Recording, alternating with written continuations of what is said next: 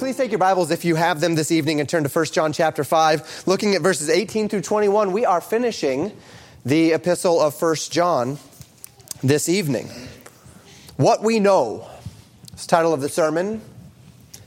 Last time we were together in 1 John 5, last week, we thought through John's presentation of this idea of a sin unto death. But we focused significantly more upon what John was in fact focusing upon, which was not the sin unto death. He had said that there is a sin unto death, and we discussed what that is, and we don't want to avoid that. However, what he was actually asking us to do was to pray for those who had sinned a sin, for brothers who had sinned a sin that is not unto death. And the idea is that, very similar to various other passages of Scripture, James 5, Galatians chapter 6, the idea of restoring such a one, the praying for a brother who is ill or who has sinned, and as he confesses his faults one to another, the idea is that we pray for one another, we help one another, we bear one another's burdens, and so fulfill the law of Christ, as Galatians chapter 6, verse 3 tells us. So today we continue in the context, and we do come to the end of this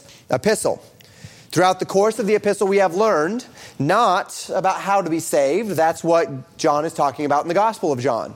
Not about how to stay saved. This doesn't even really have an analog within our scriptures biblically, but rather how to live in the fullness of the salvation that was purchased for us on the cross. That's what 1 John is about.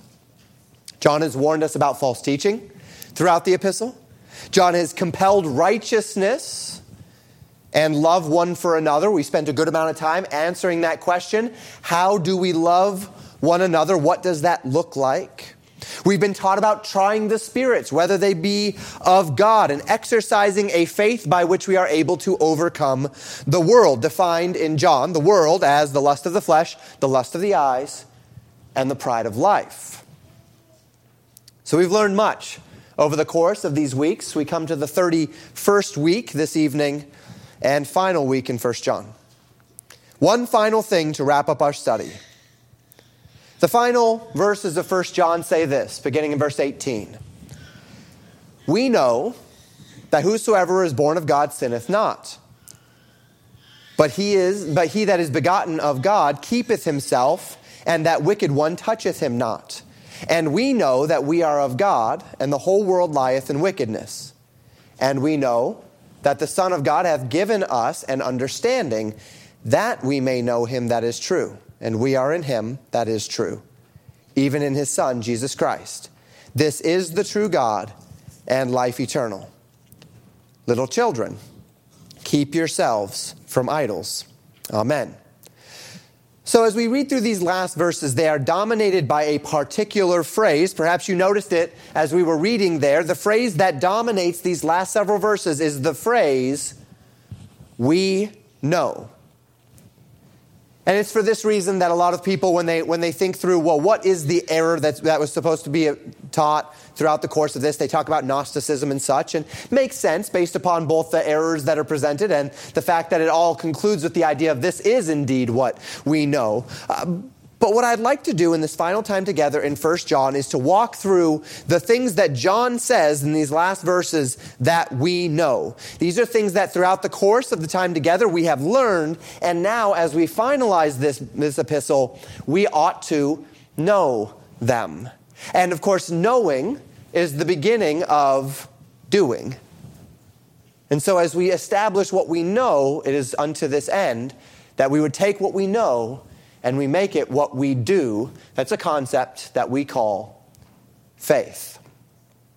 So we read 1 John 5, verse 18. We know that whosoever is born of God sinneth not, but he that is begotten of God keepeth himself, and that wicked one toucheth him not. Now, this first statement, really any of these statements, but this first statement is not new to us. Way back in 1 John chapter 3, verse 9, we read of the same concept, and we discussed there what it means. So we read in 1 John chapter 3, verse 9, whosoever is born of God doth not commit sin, for his seed remaineth in him, and he cannot sin because he is born of God. And we discussed at the time what this did and what this didn't mean. That within the context, indeed, if we were to go back to chapter 1, John has already said that we all sin, And if we say we have no sin, we are a liar, right? So we know that this doesn't mean that we do not sin, that when we have accepted Christ as our Savior, we will no longer sin.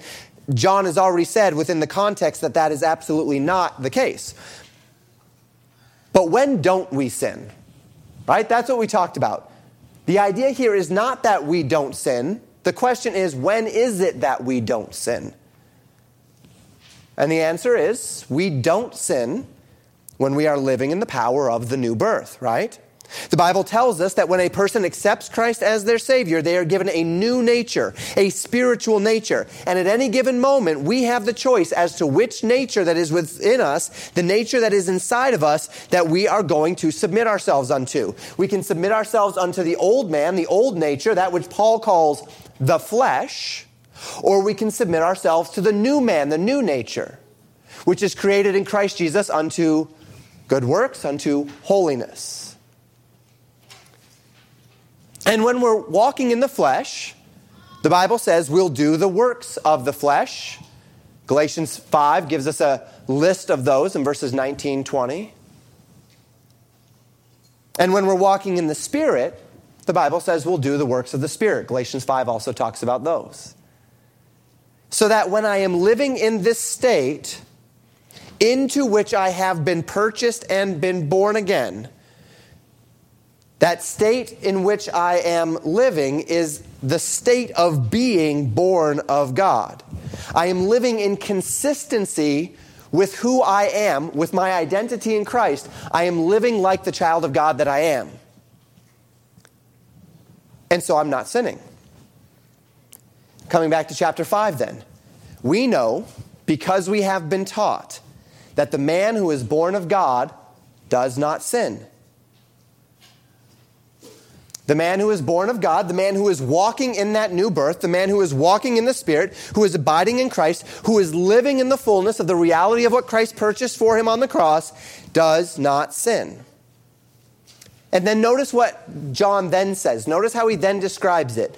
This contrast. But he that is begotten of God keepeth himself. This word keepeth here that we find in the text is a Greek word to mean to guard or to maintain. It actually is the word that is often used within particularly the Gospels to talk about a guard, like a prison guard. It is the idea of to keep watch over or to guard. The process by which a man who is born of God does not commit sin is not an automatic process. It is not a process that just takes care of itself. It is not something that is simply defaulted in the Christian life. Rather, as John says it here, we know that whosoever is born of God sinneth not, but instead he that is begotten of God keepeth himself.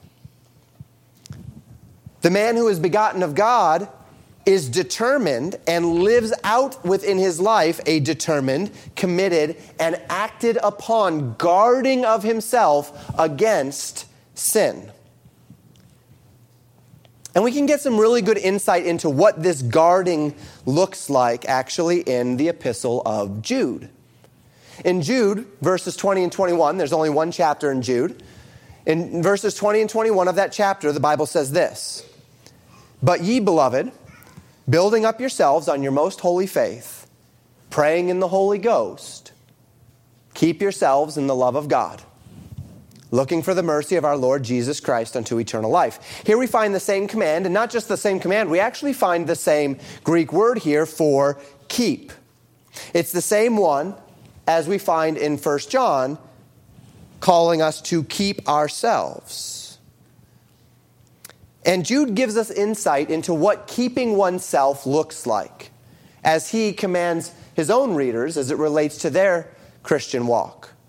And Jude first tells us that keeping oneself looks like building yourself upon your most holy faith.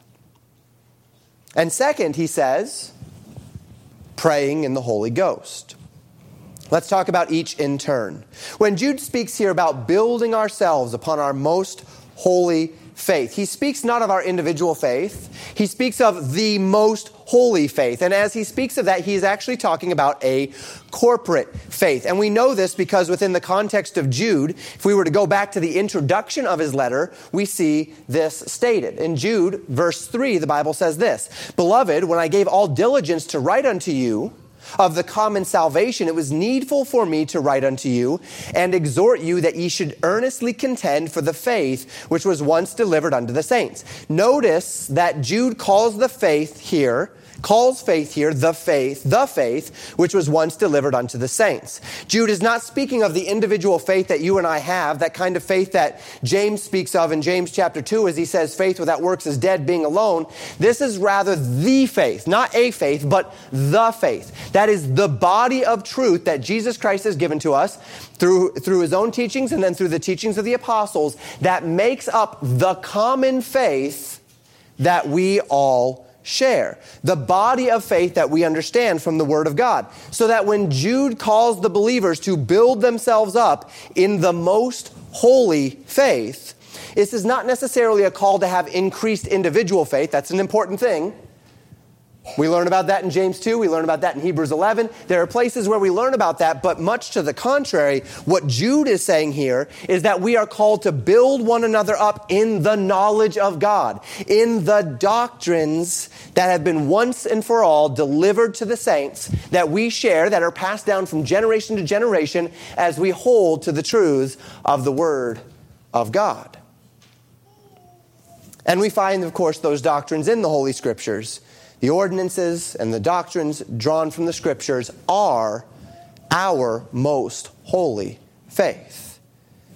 So as Jude exhorts the believers here to keep themselves in the love of God, the first way he exhorts them to do it is to build themselves up in the faith, in a knowledge of what has been taught to us and passed down to us as it relates to the doctrines of Christ. Keep yourselves in the love of God by keeping yourself grounded in the truths of God's Word. The world around us, even much of the Christian world around us, is often driven by the winds of feeling, of fears, of confusions. Instability in life is not rooted in instability of circumstances. Everyone has changing circumstances. We all have relatively unstable circumstances. We live in a society where we're able to stabilize our circumstances significantly more than many societies, many people throughout history. But stability in life is not rooted in stability of circumstances. Stability in life is rooted in stability of foundation, right? If we have a stability of foundation, then when the circumstances come that are unstable, when the circumstances come that we can't expect, that we can't plan for, it is not going to make our lives collapse because our foundation is strong. Sin is often an outworking of how I am coping with things that life is presenting me.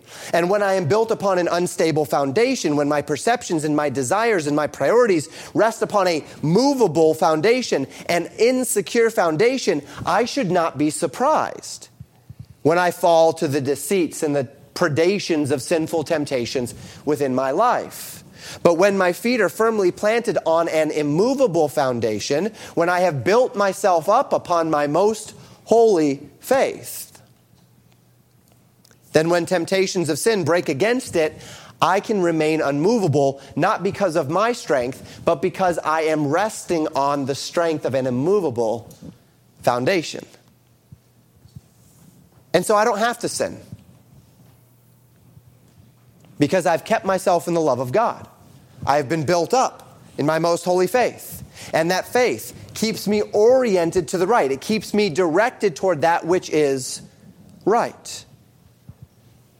I have been built up, not just by myself, not just by my understanding, but by my faith community, by the church where we come together to build one another up in our most holy faith. It's what we do here on a Sunday. It's what we do on a Tuesday night when we meet together. We are building one another up in our most holy faith. So Jude says, first off, building yourself up on your most holy faith. And then second, he speaks of another mark of keeping myself in the love of God. Not just building ourselves up in our most holy faith, but also praying in the Holy Ghost. Now, we spoke of prayer just 2 weeks ago. Last week, we actually spoke of prayer as well, praying one for another. But it was 2 weeks ago that we talked through the ideas of prayer themselves, what prayer looked like, why it mattered, the exercise of asking with the expectation of receiving. Confidence of asking that I might receive, knowing the conditions by which I will have those things that I have asked of my Father which is in heaven. And since we just talked about it, I won't rehash the point. But as we come back to 1 John chapter 5, verse 18, let's carry the context that Jude had delivered there, that Jude gave us, that idea of keeping ourselves in the love of God, by building ourselves up in our most holy faith and praying in the Holy Ghost, as we learned about just a couple of weeks ago, and we bring it back into 1 John. The one who is born again is not sinning, but rather, we could comfortably say,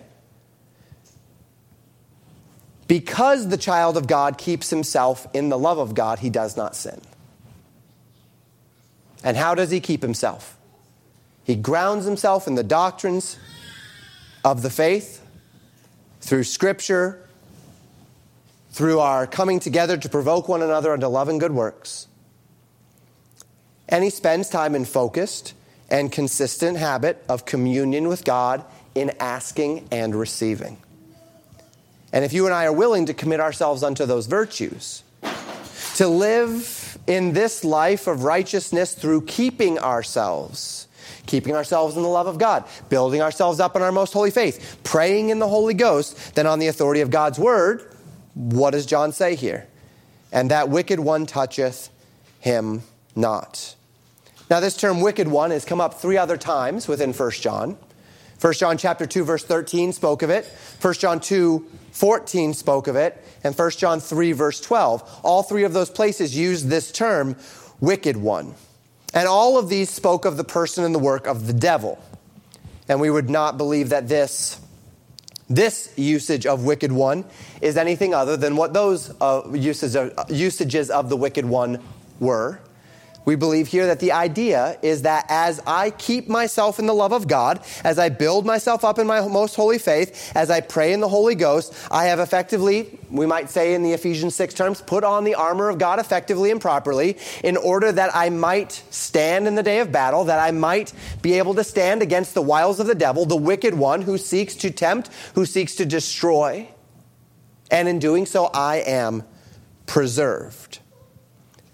How is it that we can secure consistent victory over the world, the flesh, and the devil? Well, John said in verse 4 that faith is the victory that overcomes the world.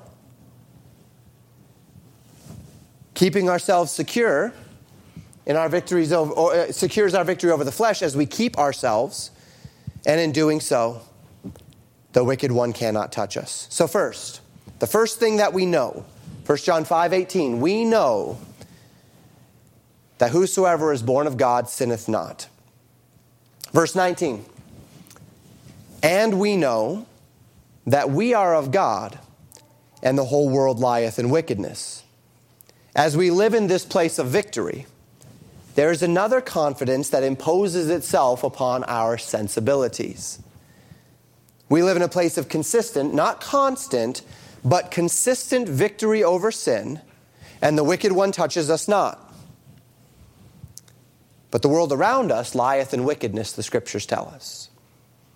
Wickedness doesn't just touch them, wickedness engulfs them. In other words, there is a distinction. We not only know that the one who is born of God, the one who is living in consistent victory, the one who is keeping himself in the love of God, the one who is building himself up in his most holy faith, the one who is praying in the Holy Ghost is one who is not sinning because he keeps himself in the love of God, because he is keeping himself and the wicked one cannot touch him. So this we know, but we also know this, that this makes us different, distinct from the world that is around us. In 2 Corinthians chapter 4, Paul calls those who are not of God the lost. He says, if our gospel be hid, it is hid to them that are lost. And in describing the manner of their lostness, he says this in verse 4 of 2 Corinthians 4. In whom the God of this world hath blinded the minds of them which believe not, lest the light of the glorious gospel of Christ, who is the image of God, should shine unto them.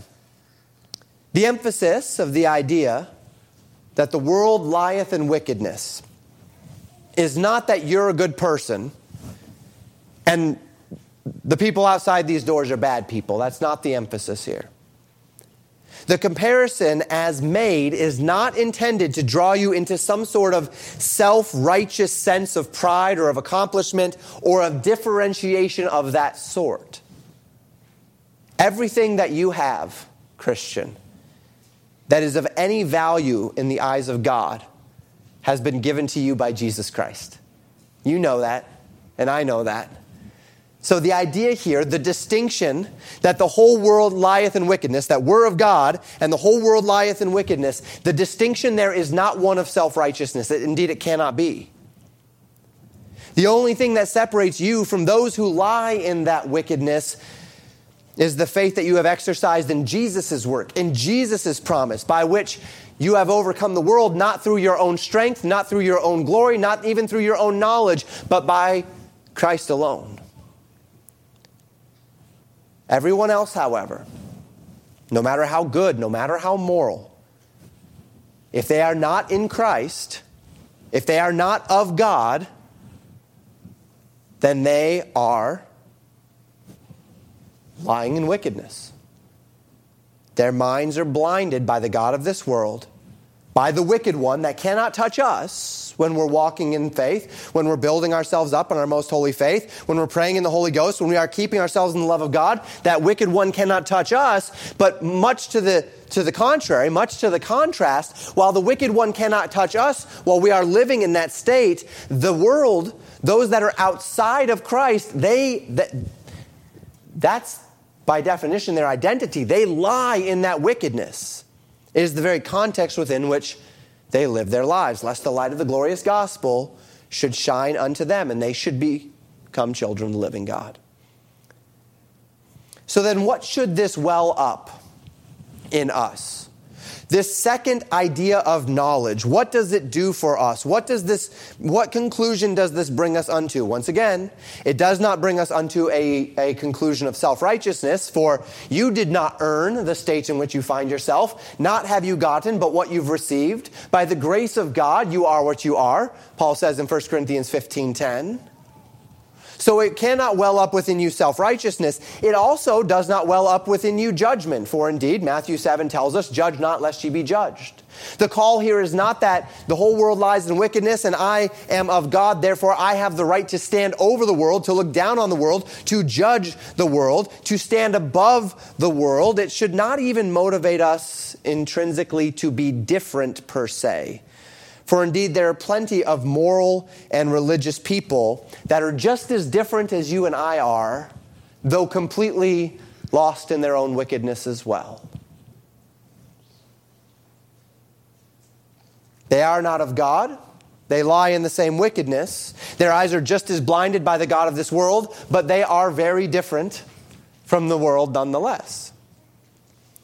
So the determination here, the thing that we see here is not to be different per se, and this is pardon the way I'll describe it, but this is the distinction I make regularly. There is a difference between being different and being distinct. We may not always look different, or we may look different, but a bunch of other people who lie in wickedness may look different too. But there will be a distinction to the child of God. There will be something, a distinction that sets you apart. And of course, that distinction is Christ in you. Now, we already went to Jude. Verses 20 and 21, keep yourselves in the love of God. But I want to go back there again. And I want to show you the verses both before 20 and 21 and after what we just considered, so that we can think through this idea of distinction, because Jude talks about this as well. as Jude, calls us to keep ourselves in the love of God, to build ourselves up in our most holy faith, to pray in the Holy Ghost, he does so in light of a broader exhortation unto distinction. Notice what he says beginning in verse 17. He says, "But beloved, remember ye the words which were spoken before of the apostles of our Lord Jesus Christ, how that they told you that there should be mockers in the last time, who should walk after their own ungodly lusts. These be they who separate themselves, sensual, having not the Spirit. But ye, beloved," this is what we read before, "building up yourselves on your most holy faith, praying in the Holy Ghost, keep yourselves in the love of God, looking for the mercy of our Lord Jesus Christ unto eternal life." Notice verse 22. "And of some have compassion, making a difference, and others save with fear, pulling them out of the fire, hating even the garment spotted by the flesh." Jude is warning in this passage about false teachers. That's what the entire epistle of Jude is about. It's very, very similar to the epistle, to the second chapter of 2 Peter, the epistle of 2 Peter. Very similar ideas, very similar warnings. Jude is warning against false teachers, against wolves in sheep's clothing, men who are fakers, men who sound the part, men who look the part, but who fleece the flock of God rather than building it up in love. And the way we know the difference is not what they wear or how they talk, but the way they separate themselves is that they are sensual. They are not driven by the Spirit, they are driven by the flesh. They think on a carnal plane rather than a spiritual plane. This is the distinction between the Christian and the non-Christian, between one who is of God and one who is of the world. The difference is not what you look like. It's not what you sound like. It is whether or not you're spiritual or carnal. It is whether you're driven by the flesh or by the Spirit. They can look the part, they can talk the part, but their motivation will not be spiritual. Their motivation will be carnal. Their perspective will not be spiritual. Their perspective will be carnal. Maybe you've met someone like that before, where they have claimed to be a believer, and as you've sat down to talk with them about spiritual things, they have all the right words, they have all the right vernacular, they have all the right way of presenting themselves, but when you start to talk about spiritual things, it's like the only thing that comes out of them is carnal. They connect everything to the understandings that are rooted in this world rather than the understandings of the things that are rooted in the world that is to come. That is the fruit of one who is not of God. They, like the rest of the world, lie in wickedness. Their minds have been blinded by the god of this world, lest they should believe and receive the gospel of Christ. And it is in this context that Jude compels his readers to keep themselves in the love of God, as we've already studied. But notice unto what end. He says in verse 22, "And of some have compassion, making a difference." That word difference there is the idea of separation in kind. It is not it's not the shallow concept of let's make a difference in someone's life today. That's not it at all. It's really good for a fortune cookie. It's really nice to put up on a plaque somewhere, but that's not what the Bible is saying. What the Bible is saying here is have compassion on someone, show them the distinction. Show them the difference between the world and God, between the flesh and the Spirit. Make a definitive distinction. Live that definitive distinction. And he says others save with fear, pulling them out of the fire. And notice here the distinction still exists. Hating even the garment spotted by the flesh. The distinction, Christian, is not looks. It's not sounds. It isn't hobbies. It isn't habits. The distinction is between flesh and spirit. Are you walking in the Spirit or are you walking in the flesh? Are you a part of the world or are you overcoming the world? Do you walk by sight? Do you walk by faith? Christian, if you have accepted Jesus Christ as your Savior, you are not like the world that is around you. You're not. You're different in kind. If any man be in Christ, 2 Corinthians 5 says, he is a new creature. Old things are passed away. Behold, all things are become new. But that doesn't intrinsically apply to looks or sounds or hobbies or amusements. It applies to life. It applies to spirit, distinction. The reason why the call to be distinct from the world isn't supposed to be that you don't look like them per se. That might happen in the increasingly wicked culture we find ourselves in. It almost will inevitably happen that you will not look like them. But that's not the object of distinction. In the increasingly carnal culture we find ourselves in, you will almost certainly not sound like the world that is around you, but that is not the object of this distinction. The object of this distinction is that you don't live like them. They lie in wickedness. You live in the Holy Ghost. They live for this life. You live for the life that is to come. They do what they want for their own reasons. You do what God wants for His own glory. Whether therefore they eat or drink or whatsoever they do it for whatever reason they want to. Whether therefore ye eat or drink or whatsoever ye do all to the glory of God. That's the distinction, Christian. That's the difference. If you look different, okay. If you don't, okay. If you sound different, okay. If you don't, okay. If you do different, okay. If you don't do different, okay. Those are not the operative distinctions. The operative distinction is, who do you live for? What do you live for? Why do you live for it? What is your direction? Who are you saturated in? Yourself or Christ? That's the distinction. This is what is supposed to make us distinct from the world around us. That we know that we are of God. They are not of God. You are of God. They lie in wickedness. Your faith has overcome the world.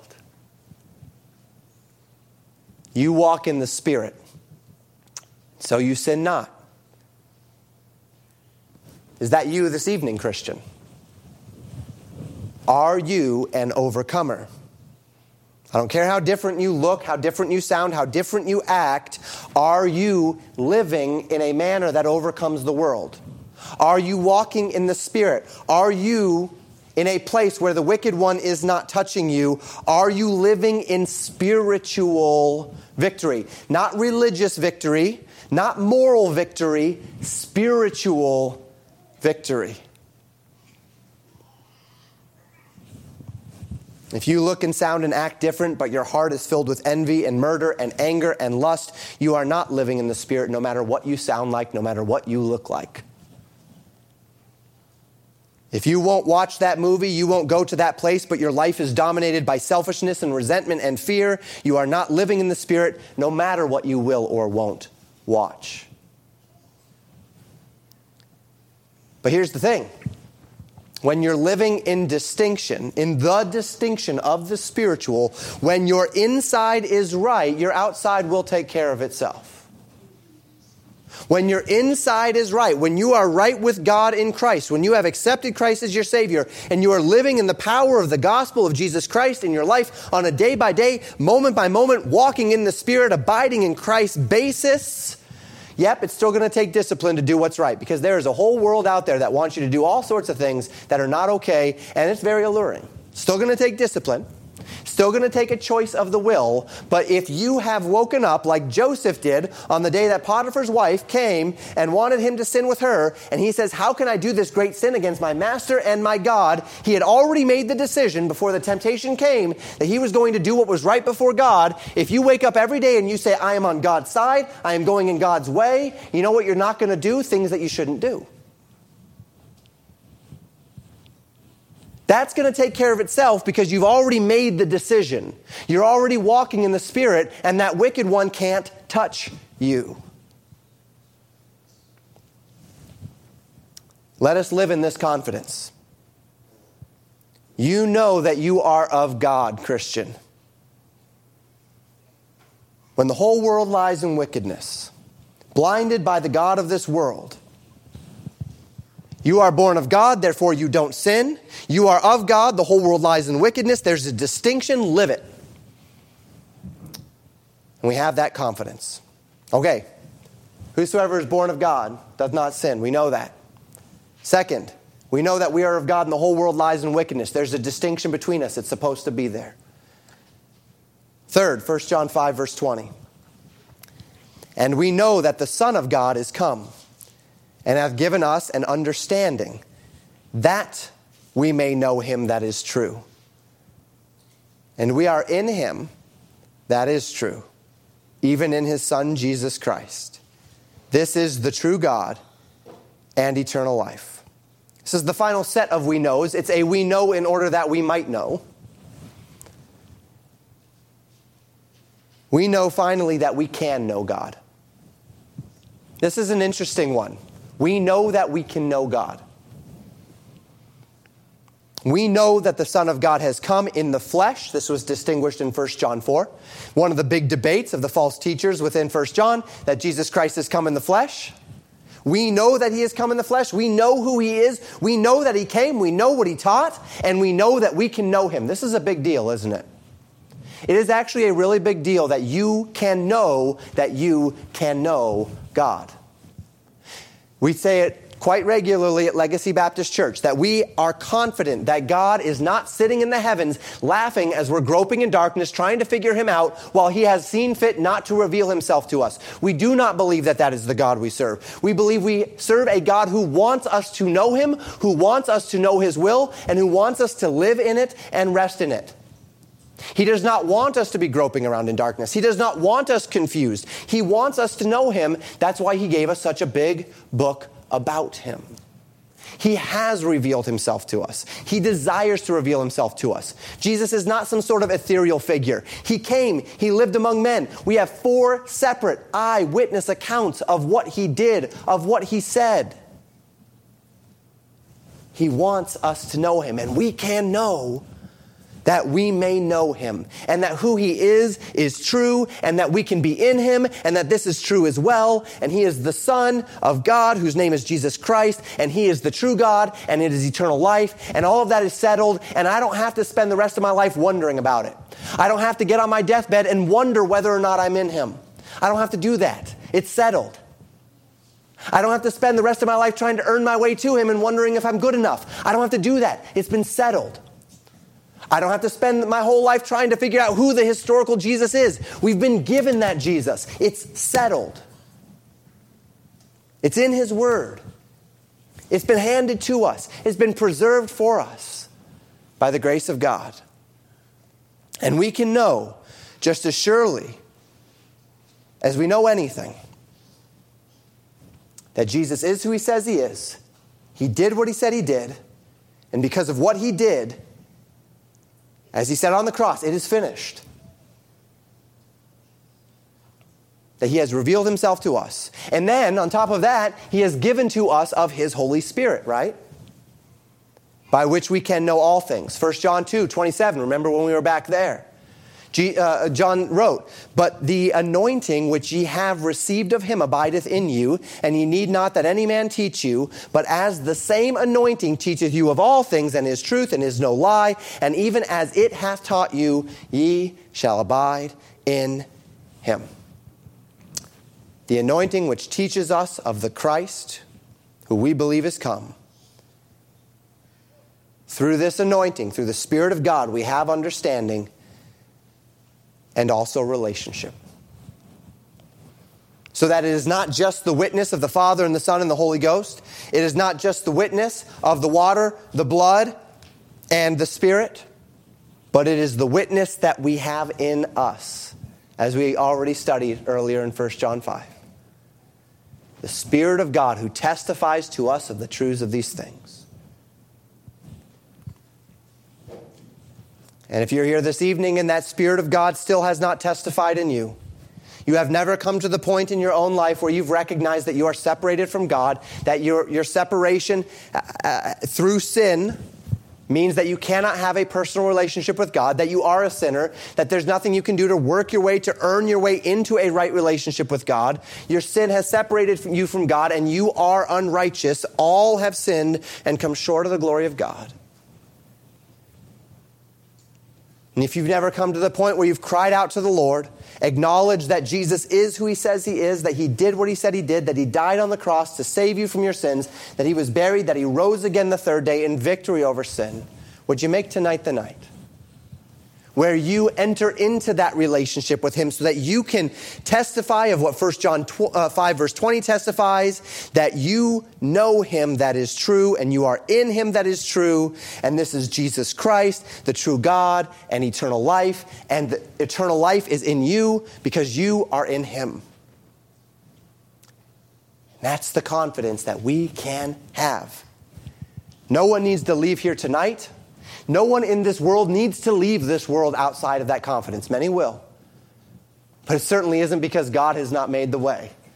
Certainly not because God has not revealed himself to us. It is certainly not because God has not charted the path, because the Lamb that was slain before the foundation of the world has charted this path for us.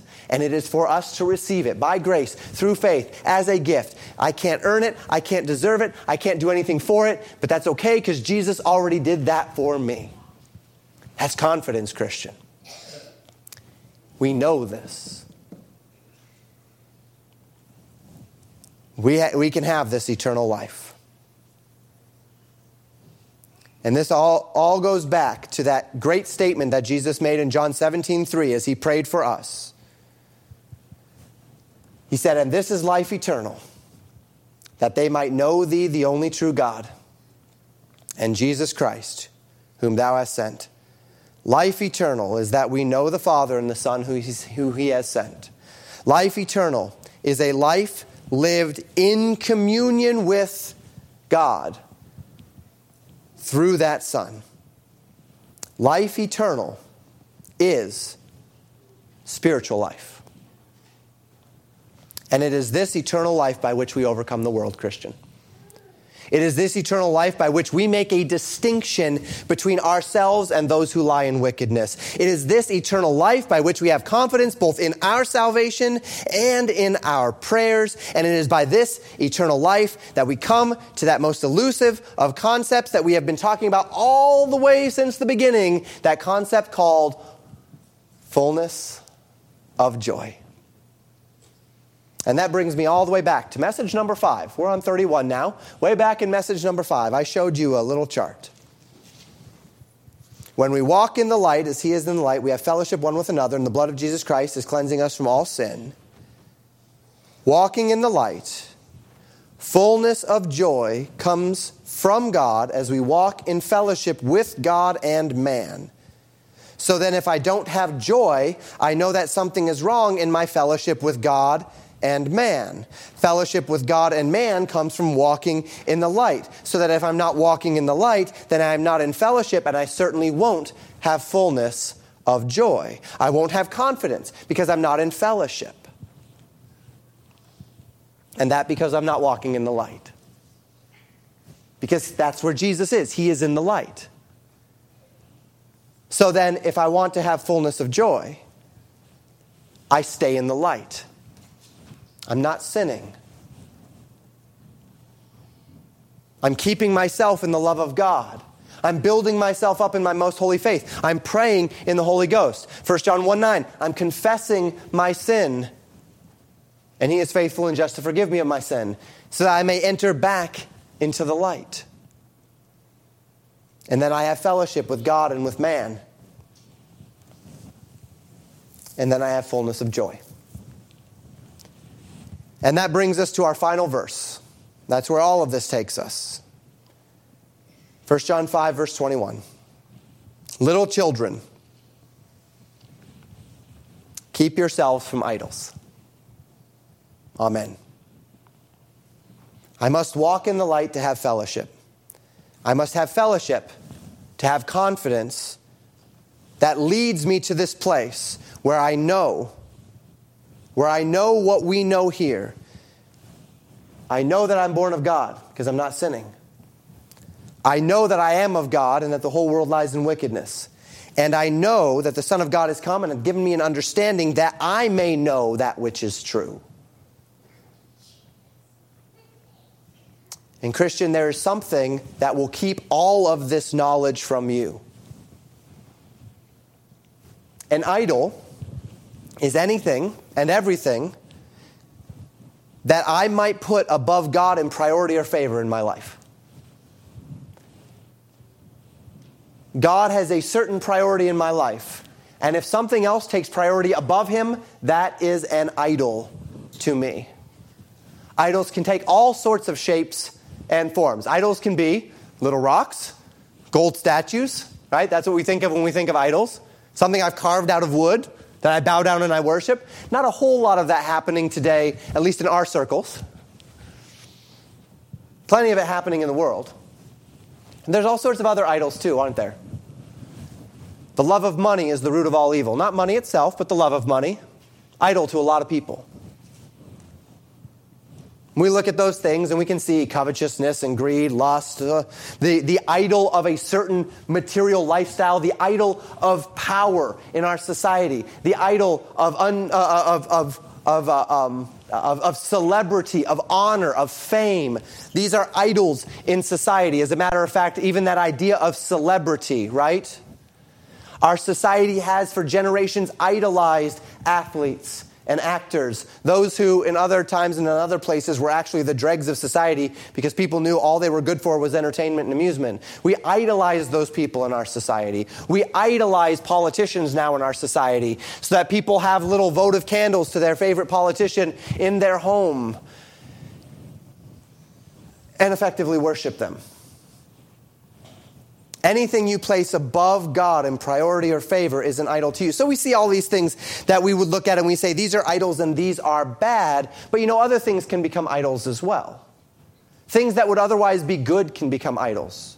Any sort of religious dogma can become an idol. My family can become an idol. My wife can become an idol. I can place other things that are good, things that are right in their proper place. Many things are right in their proper place, but they can take a higher priority than God in my life, and it strips me of relationship, of fellowship.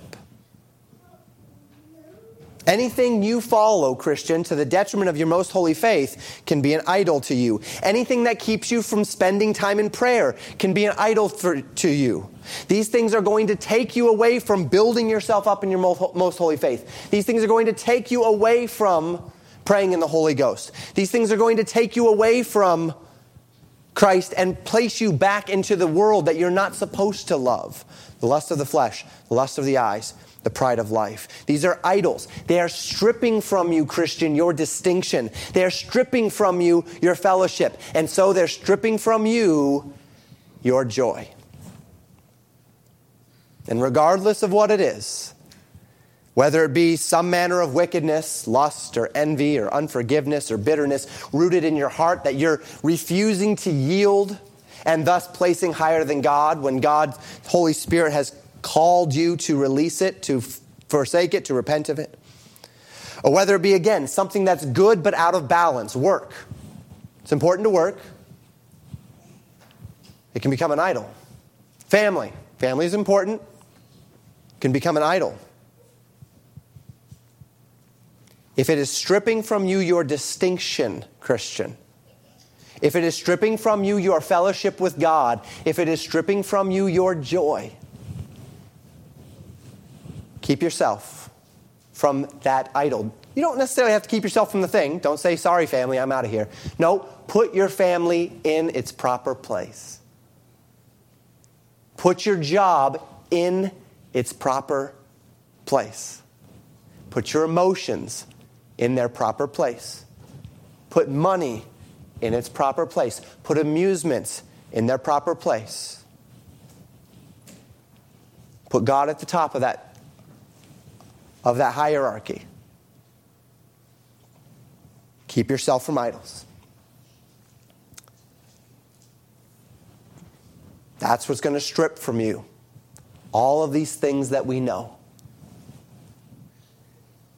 So as we step out of 1 John today, Christian, may God help us to inspect our lives. How are you doing? Are you keeping yourself in the love of God? Building yourself up in our most holy faith? Praying in the Holy Ghost? Keeping yourself from idols? Living in the knowledge that God has given you? Walking in the Spirit? And so allowing the Spirit to confirm these things in your heart, in your life, by abiding in Christ. To ensure that we are indeed keeping ourselves from these idols. And by keeping ourselves from idols, keeping ourselves in the love of God unto fullness of joy. Thank you for listening to Pastor Jamin Wickler from Legacy Baptist Church in Buffalo, Minnesota. More information about Legacy Baptist Church and a library of sermons are available at www.legacybaptistchurch.net.